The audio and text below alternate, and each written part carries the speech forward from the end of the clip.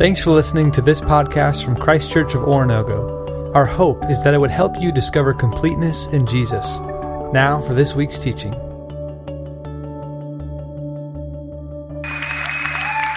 Allie, you are awesome, so humble, and thank you for sharing your story with us tonight. I have no idea where you are, but you are awesome. Thank you for sharing that story with us tonight. So, hey, I want to play a game to kick us off tonight. This game is called Which One Doesn't Belong? I'm sure you've played a game like this before. You see an image, a picture, then there's one that doesn't belong. I've brought a few of these images with me tonight. I'm going to put them up on the screen, and then you, when you notice the one that doesn't belong, shout it out, say it, scream it, yell it, whatever you have to do. Put it up on the screen. You tell me which one doesn't belong. Here is the first picture. Which one doesn't belong?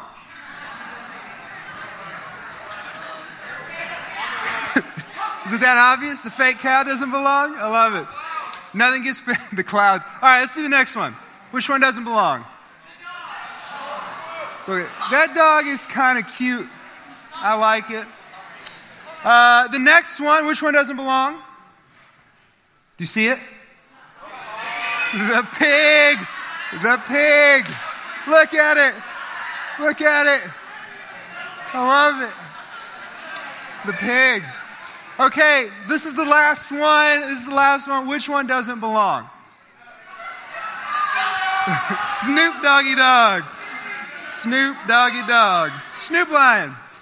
Well, hey, I am so excited to be back here on Wednesday nights with you guys.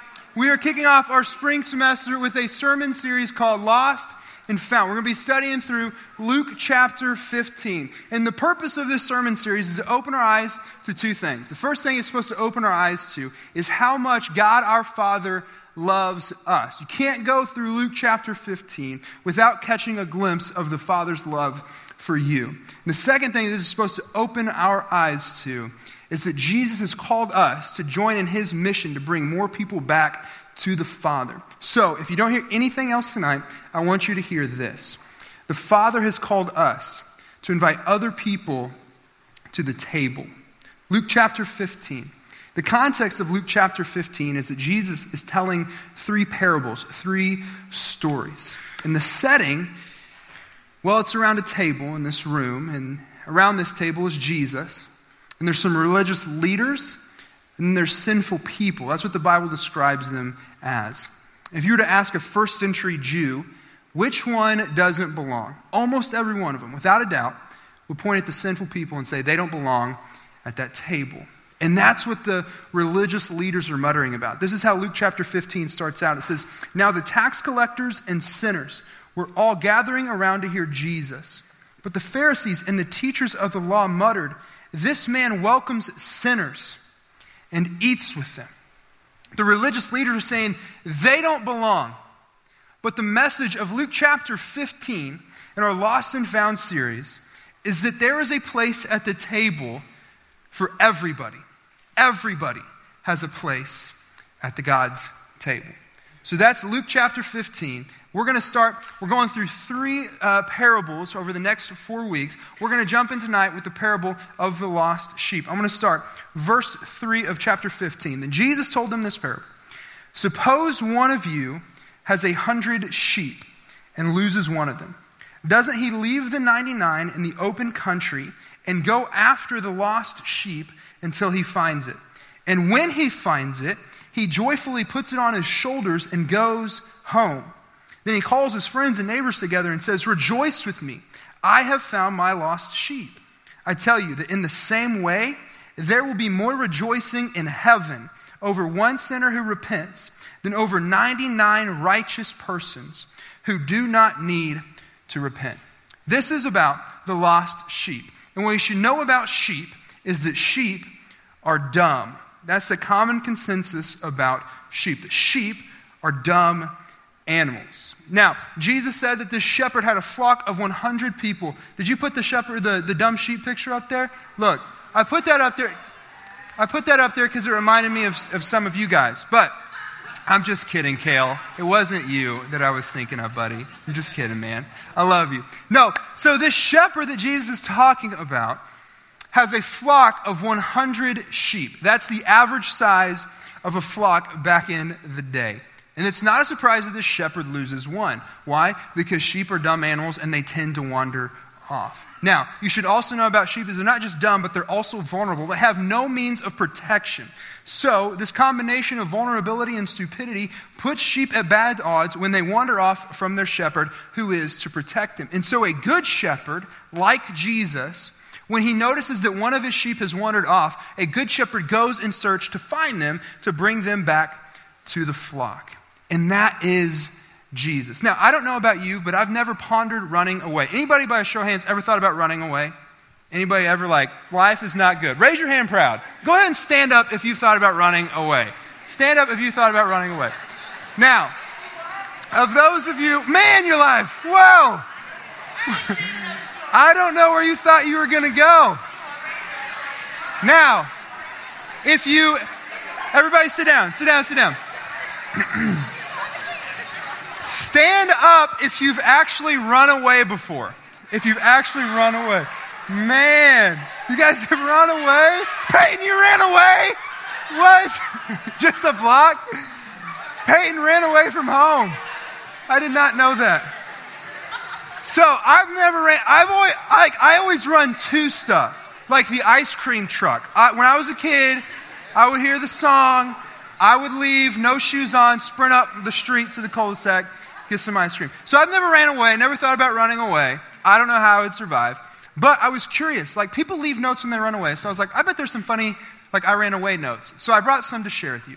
This first one is from someone who is hungry. This is what it says. By the time you read this, I might be leaving. If you want to see me again, I will be at the first McDonald's that you see when you go right from our house. I love you.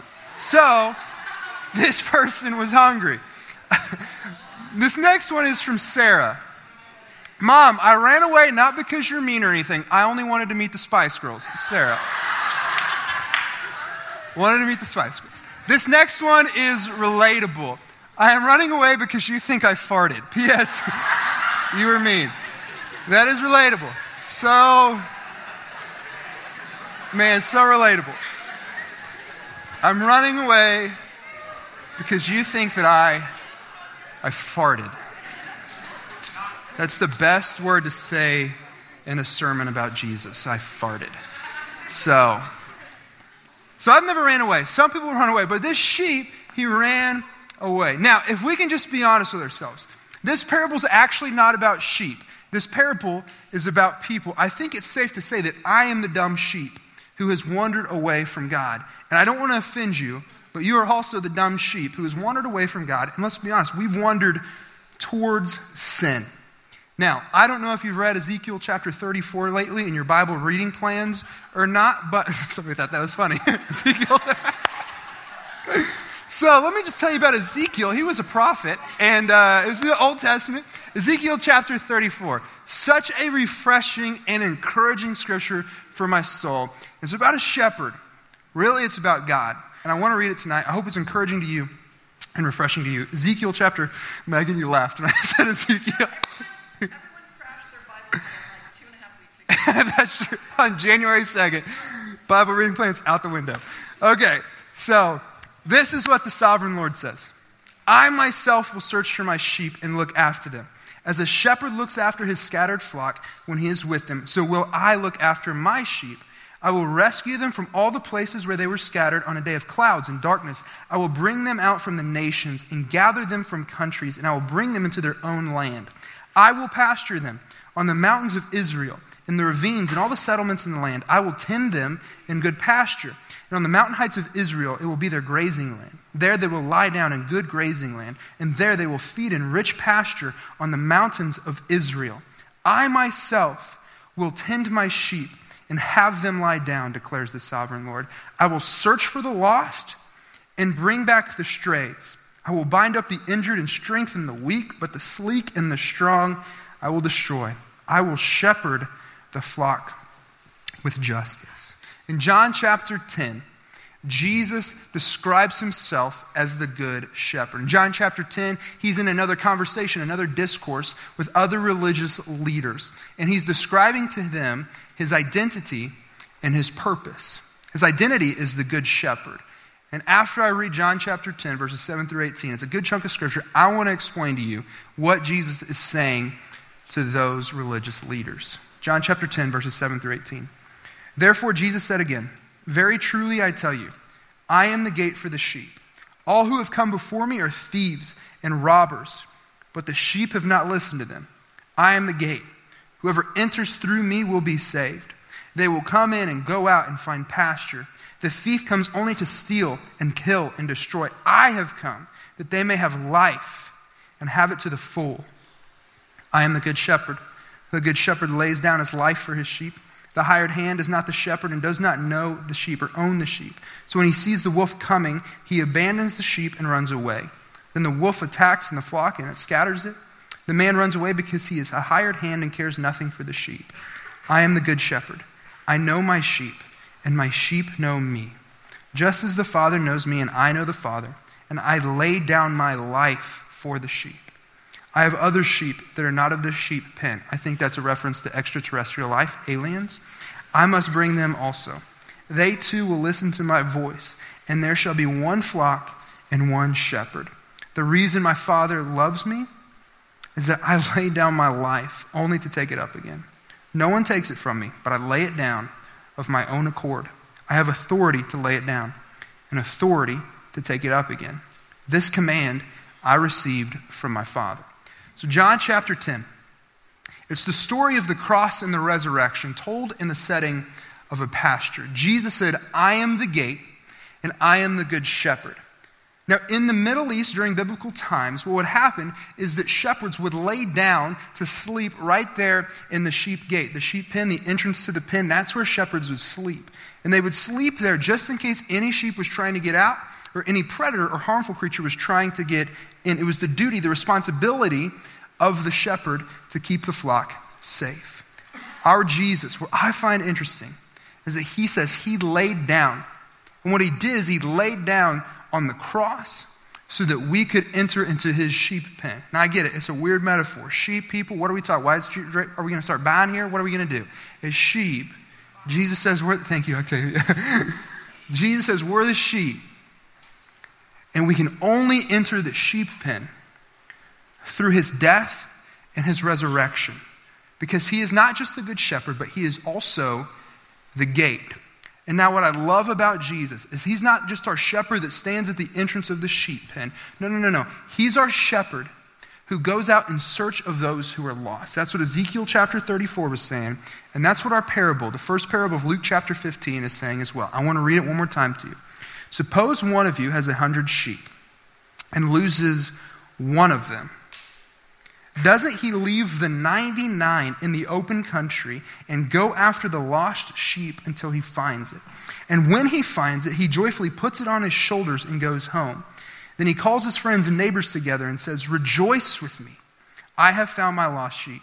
I tell you that in the same way, there will be more rejoicing in heaven over one sinner who repents than over 99 righteous persons who do not need to repent.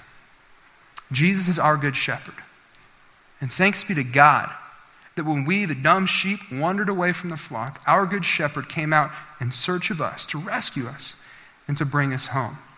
So, this sermon series is supposed to open our eyes to two things. Number one, how much the Father loves us. Our good shepherd left the 99 other sheep to come out and rescue us because his love is so great for us. Number two, the second thing that this sermon series is supposed to do is to remind us, those of us who are Jesus followers, that we have been called by Jesus to join him in his mission to rescue other people who have wandered away. I've said it before, let me say it again. If you don't hear anything else tonight, I want you to hear this. The Father has called us, has called you to invite other people to the table because there's a spot for everybody at the table. Historically, in student ministries and youth groups across the country, attendance declines in the spring semester. And this is true for us as well. I did some research last year of a high school attendance on Wednesday night, and I want to share it with you. So we're going to put a line graph up here. So you can see that in September, we began with just under 120 high school students on Wednesday nights. And then in April, when we end programming, we had just over 60 high school students on Wednesday nights. Now, historically, across most student ministries and youth groups in the country, programming picks back up again in the fall. And that was true for us this past fall. We started just under 120 high school students. Let's put that second graph up. Just over 100, a little over 100, going up to 120. That's what we started at. Now, let us write a different story this spring. Let us not hit the status quo. I share these graphs with you because I want us to realize two things. Well, one, I want our attendance to increase.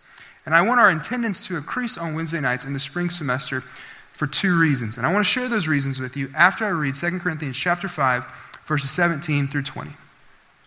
Therefore, if anyone is in Christ, the new creation has come. The old has gone, and the new is here. All this is from God, who reconciled us to himself through Christ and gave us the ministry of reconciliation. That God was reconciling the world to himself in Christ, not counting people's sins against them. And he has committed to us the message of reconciliation. We are therefore Christ's ambassadors, as though God were making his appeal through us.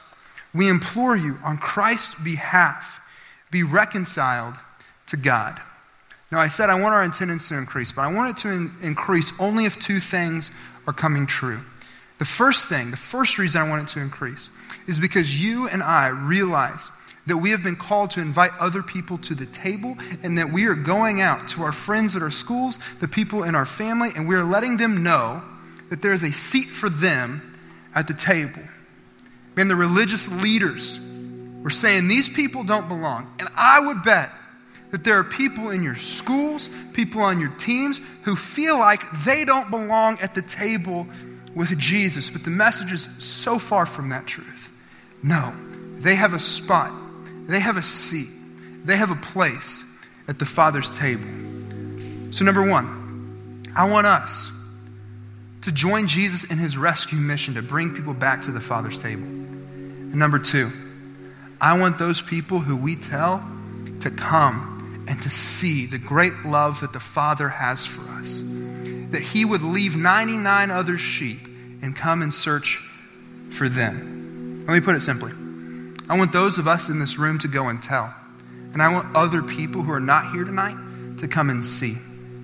I want you and I want I. That's a bad grammatical sentence. I want I, you want, whatever, you know what I mean. I want those of us in this room, including myself, to go and tell other people that they have a spot at the table.